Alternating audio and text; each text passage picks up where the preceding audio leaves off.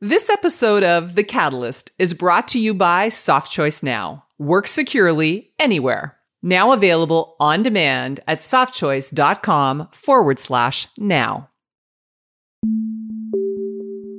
If you've worked in the tech industry over the last 10 years, you've likely heard the term hacktivism. Hacktivism is often thought of as socially or politically motivated, but there's a whole other world of hacktivists who are laser focused on simply taking down the other hackers. These white hat vigilantes often go by the name OPSEC groups. I'm constantly talking to cybersecurity leaders about the terrifying digital threats to our world. But for these digital heroes, their mission in life is to stay one step ahead of the bad guys and stop them in their tracks.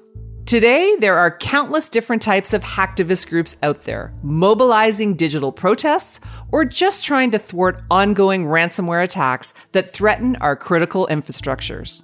So who are these keyboard warriors, and what does their work mean for the rest of us? I'm Erica Van Noort, and welcome back to The Catalyst by Soft Choice.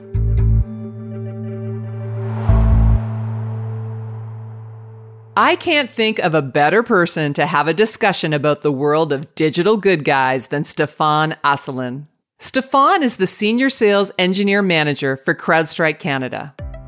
Through his role, he's seen his fair share of justice being served in the cybersecurity world. Stefan joins me on the show to get a deeper look into the world of hacktivism, the battles he's fighting, and what it all means for the rest of us.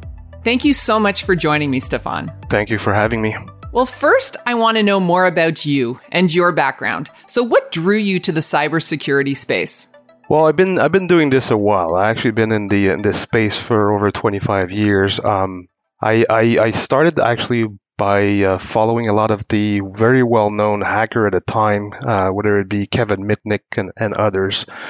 And that kind of got me curious of what I could do in my little space and my little way of the world to see how far I could go, and what I could learn from a hacking perspective. But as a white hat hacker, right, somebody that would actually do it for good and not the black hat people. So I did work with a lot of the big companies. I'd worked for 8 years at Microsoft. And then I actually started my own pen testing company, which I did with a few folks out in Quebec. And then I joined VMware, where I was working and focused around endpoints and endpoint security. And then I switched to CrowdStrike about 2 years ago. So been doing this a while. 20 years ago, you were inspired by the superheroes of white hat hackers. I love that. So, Stefan, when you were 10 years old, what did you want to be when you grew up? I actually did not have IT in mind, but I think IT found me. But when I was 10 years old, I wanted to be a gym ed teacher. So it had nothing to do with computer science. Ah, okay. So physical education teacher. Okay. What made you decide to make the switch? You know, what actually changed my mind is the day that my dad bought a TRS-80 computer where we were actually buying cartridges that had programs on them, right? And I read in a magazine a way to actually hack those cartridges to be able to reprogram them. And that's where everything started. Oh, wow. I love it. Everybody has their moment. So with all that bad news out there about security, we're really eager to learn about hacktivism.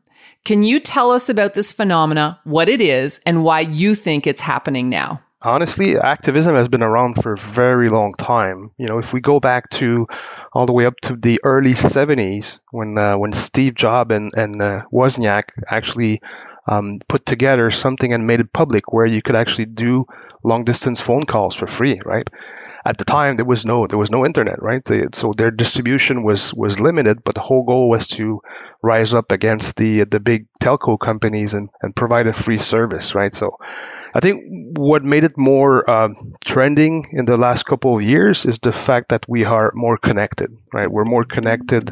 The media is actually publishing those acts, whether they be good or bad, of activism. So it's not new, but it's definitely trending because it's getting more exposure from the media.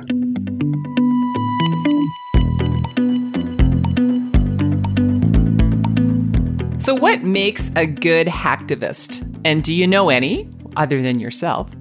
Are they often reformed bad guys? I'm sort of thinking of the movie Catch Me If You Can, where the FBI converted him into the good guy to help them find more of the bad guys. So are they operating illegally? Well, so again, I think what's interesting about your question is, what is your definition of good? We do not define in that what is good, if it's legal or not, right? And that's where it's a very gray area, because a lot of the activism movement are working outside of the known laws of those different countries, right? And if you ask me, the second part of your questions was, do I know any good ones? Well, I know of a lot of them. Are they good or bad? I'll let you decide. But a lot of the famous one was, for example, WikiLeaks with Julian Assange, or the Anonymous group, right? Which has been still in the press over the last couple of years, but they've been doing this, for over 10 years now, right? So are some of them, though, that you consider good now? Do you think they came from sort of that bad side? Just curious. Yeah, I guess what was their initial motivation? I couldn't say, right? It's all about, it's around human rights or free speech or freedom of information, right? And that's what's driving them, right? That's what, if they decide to focus on something, right, it'll be good for them. Is it good for the whole planet? Some of those actions are still to be determined. But when the Anonymous group back in 2011 took down a lot of the dark web sites that had child pornography, that was a phenomenal movement on their part, and it helped make them famous, right? And it was good for them to do this. Were they motivated by something else? I don't know. But the end result was they took down a lot of really bad people at that time, and that was great for them to do that. Okay. Talk to us a little bit about the cat and mouse game, because the bad guys are always seeming to be one step ahead of the targets. So how do the good hackers combat this? Like, how do they come together to win? So I think everybody's actually trying to get to the next 0 day, right? And that's, whether it be a good guy or a bad guy, everybody's looking for the next flaw or working on something they could exploit and do some monetization around it, right? So whether that drive is around a political incentive or it's around money itself, it can be depending on who they are, who those groups are. But a good person will potentially be able to work with the big vendors, right? The big software vendors. You can have responsible disclosures where if you are a researcher and you are doing good, so you're a white hat hacker, you can responsibly disclose a 0 day to the software you actually hacked, right? Or will find a flaw in, and that's the white hat people. Whereas the black hat hackers will exploit that and will try to either get money or some sort of influence or retrieve IP by exploiting that flaw and not telling anybody, right? Not doing that disclosure that they should do for us to patch it. It's interesting. You said earlier, what depends on your definition of good. And it seems to be it's more about ideology versus legalities. And just a good example there that you've just shared. So thank you. So can you share some recent memorable examples of hacktivism, like a story about hacktivism that has inspired you? So we at CrowdStrike monitor a lot of groups of hackers, right? And whether it be for good or for bad, we monitor them and we track what they do. When activism is used, as we talked about earlier, as a good thing, is when they're actually bringing down stuff that's not great for the planet. For example, there was a few really successful attacks in Belarus and in Brazil and Argentina, where those hackers groups, which I can't name, but where those hacker group actually lean around attacks and help bring down some corrupt governments and regimes that were very oppressive. So in those cases, and you can Google them, right? I'm not going to go into specifics, but if you Google those attacks, you'll find that they were really made public and they exposed a lot of bad people. So in those cases, I think the groups that were around those initiatives were doing it for the greater good. On the recent side, not super recent, right? But when the Anonymous group, raised what happened to George Floyd, they helped bring down their DDoS, a lot of government sites, right? They brought down a Minnesota website. I think it was a senator or a governor around that state. So that was not super recent. I guess a few years ago, but I think that was one that rallied a lot of people, even people that were not super tech savvy, around one single cause, right? In that case, and that's just my own perspective, they did something that was for the greater good. Okay, a little transparency here. I'm well aware that cybersecurity professionals, hacktivists or not, keep echoing the same thing. Our safety really comes down to the end user. So I reached out to some of my colleagues at SoftChoice to find out how much they actually know about the digital good guys and our place in all of this. Hacktivism, as far as I know it, is pretty much what the roots of the word imply. It's using computer hacking for some sort of greater good. I first heard of hacktivism when I heard and read about Anonymous in WikiLeaks.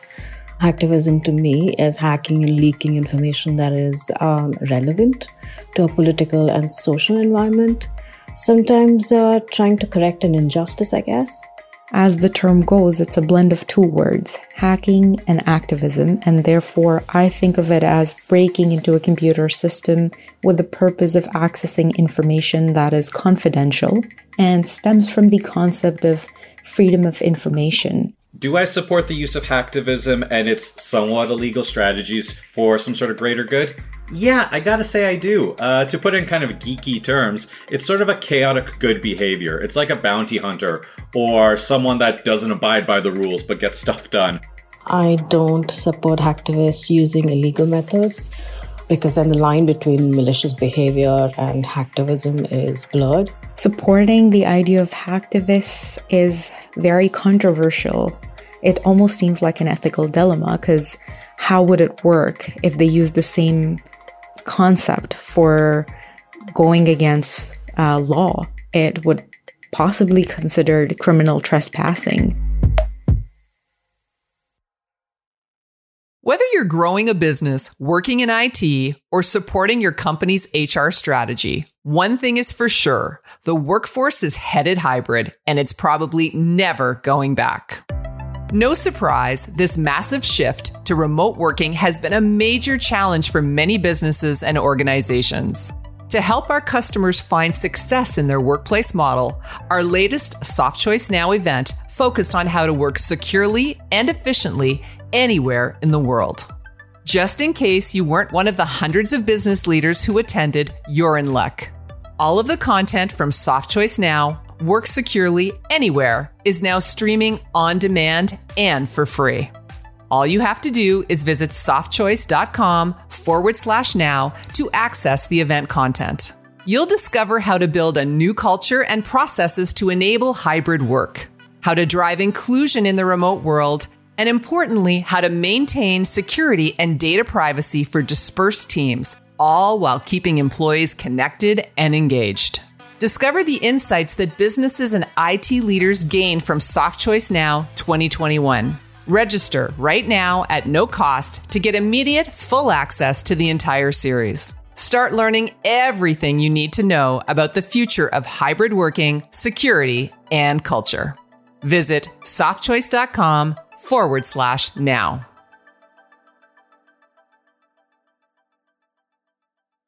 So we've seen some encouraging news about OPSEC groups, so groups of cybersecurity professionals who are volunteering their time to hacktivism.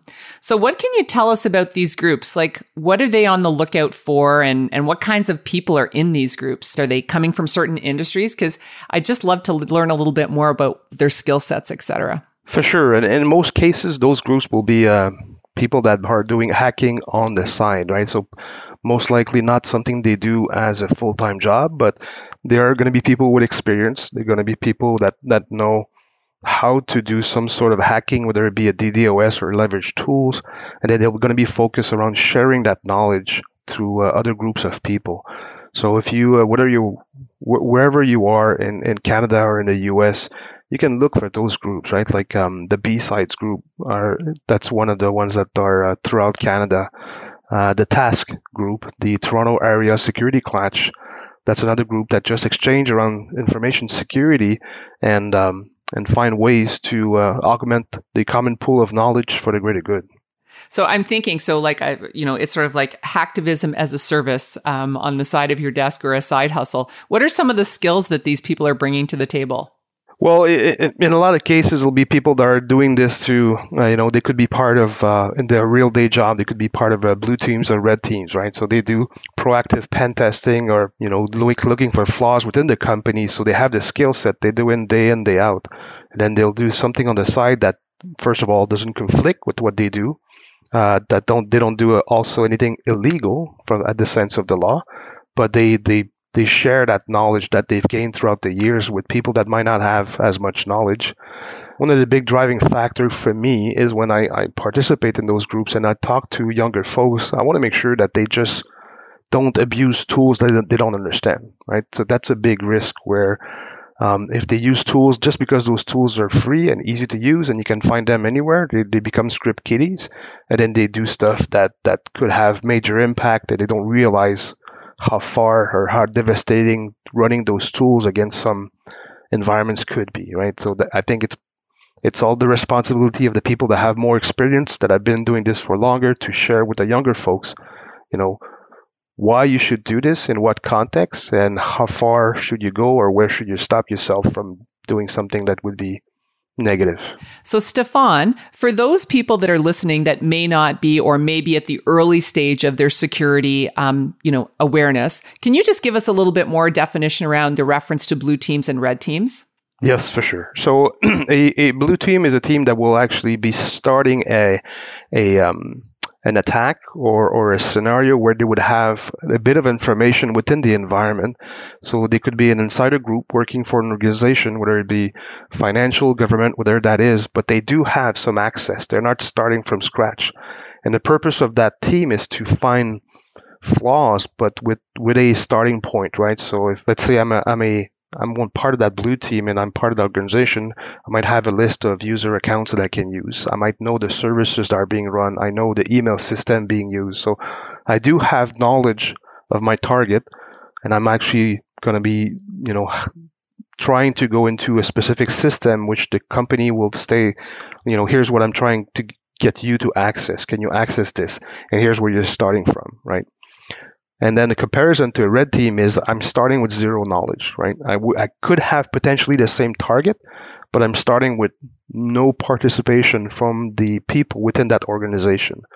I want to see what would be the equivalent of doing this as an external hacker, for example, right? So I got zero knowledge. I'm starting from scratch. My objective might be the same. I might be trying to reach some sort of infrastructure server within the organization, but I don't have any of that information, right? I don't have those usernames. I don't have those IP addresses.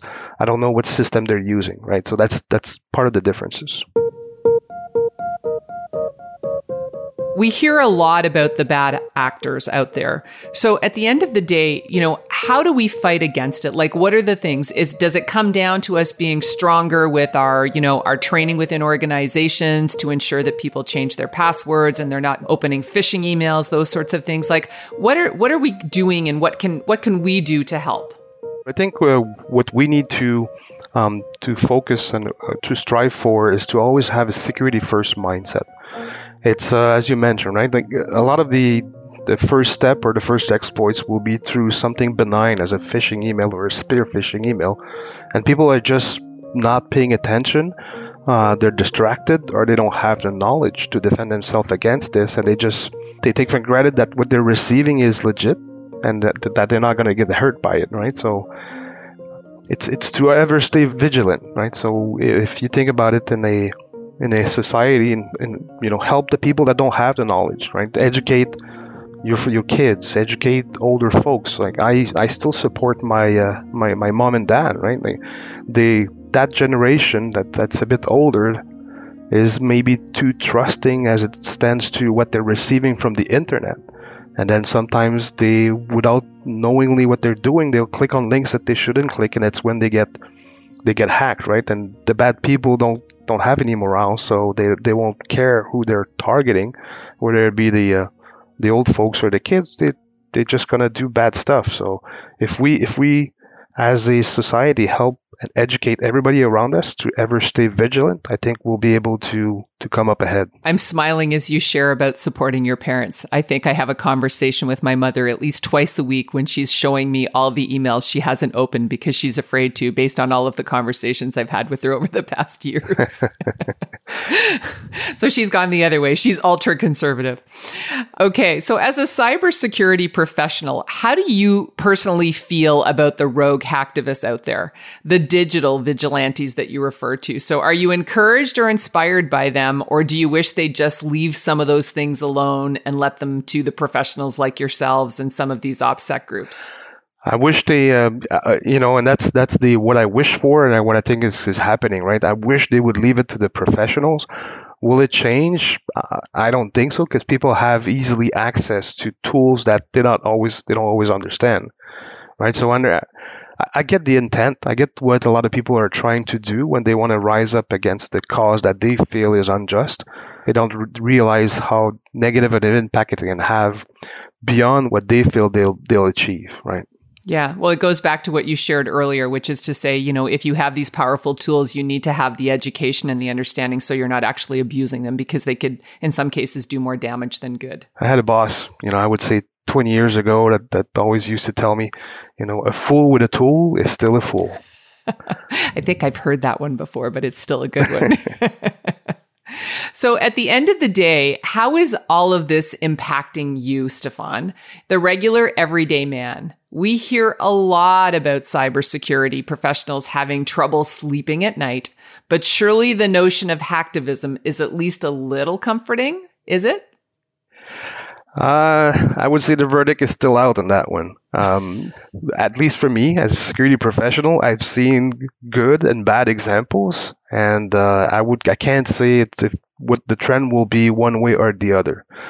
I know what will make the news, because whatever is a big boom will actually make some ink flow, but will it ever be used just for good? No. Would it always ever be used just for bad? No. Right. So it'll be a mix, and I hope at least that at least will trend in the right direction in the future. Okay. So does that mean you actually sleep at night? I do say that with the job that we do, we have sometimes that we have some very, very short nights of only a few minutes, but we're doing it to help protect our customer, right? And at CrowdStrike, we stop breaches, so we always want to be there for our customer. And if it means that I gotta have one sleepless night to help a hospital stay safe, it'll be worth it. That's wonderful. Well, thank you. I appreciate you taking the time. I love the whole idea of taking that security first approach and just making sure that, you're being diligent and making sure that you're protecting and educating. So thank you.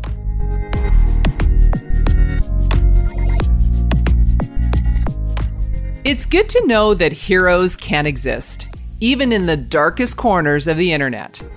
And that, in a way, we could all be our own kind of hacktivist hero if we wanted. Sure, our role in the cybersecurity space definitely doesn't feel as cool as someone like Stefan's, but it's clear that every little bit counts. Tech leaders have an exciting opportunity to throw on a cape and supersuit and not only protect their organizations, but in turn be a part of the network of cyber heroes that are protecting the world.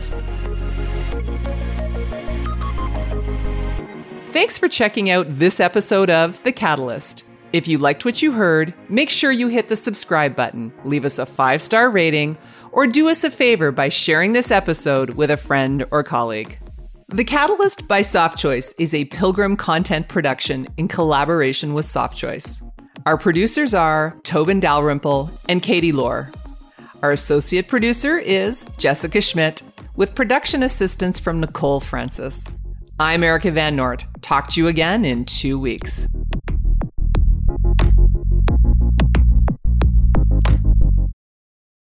This episode of The Catalyst has been brought to you by SoftChoice Now 2021. Get full access now. Visit softchoice.com/now.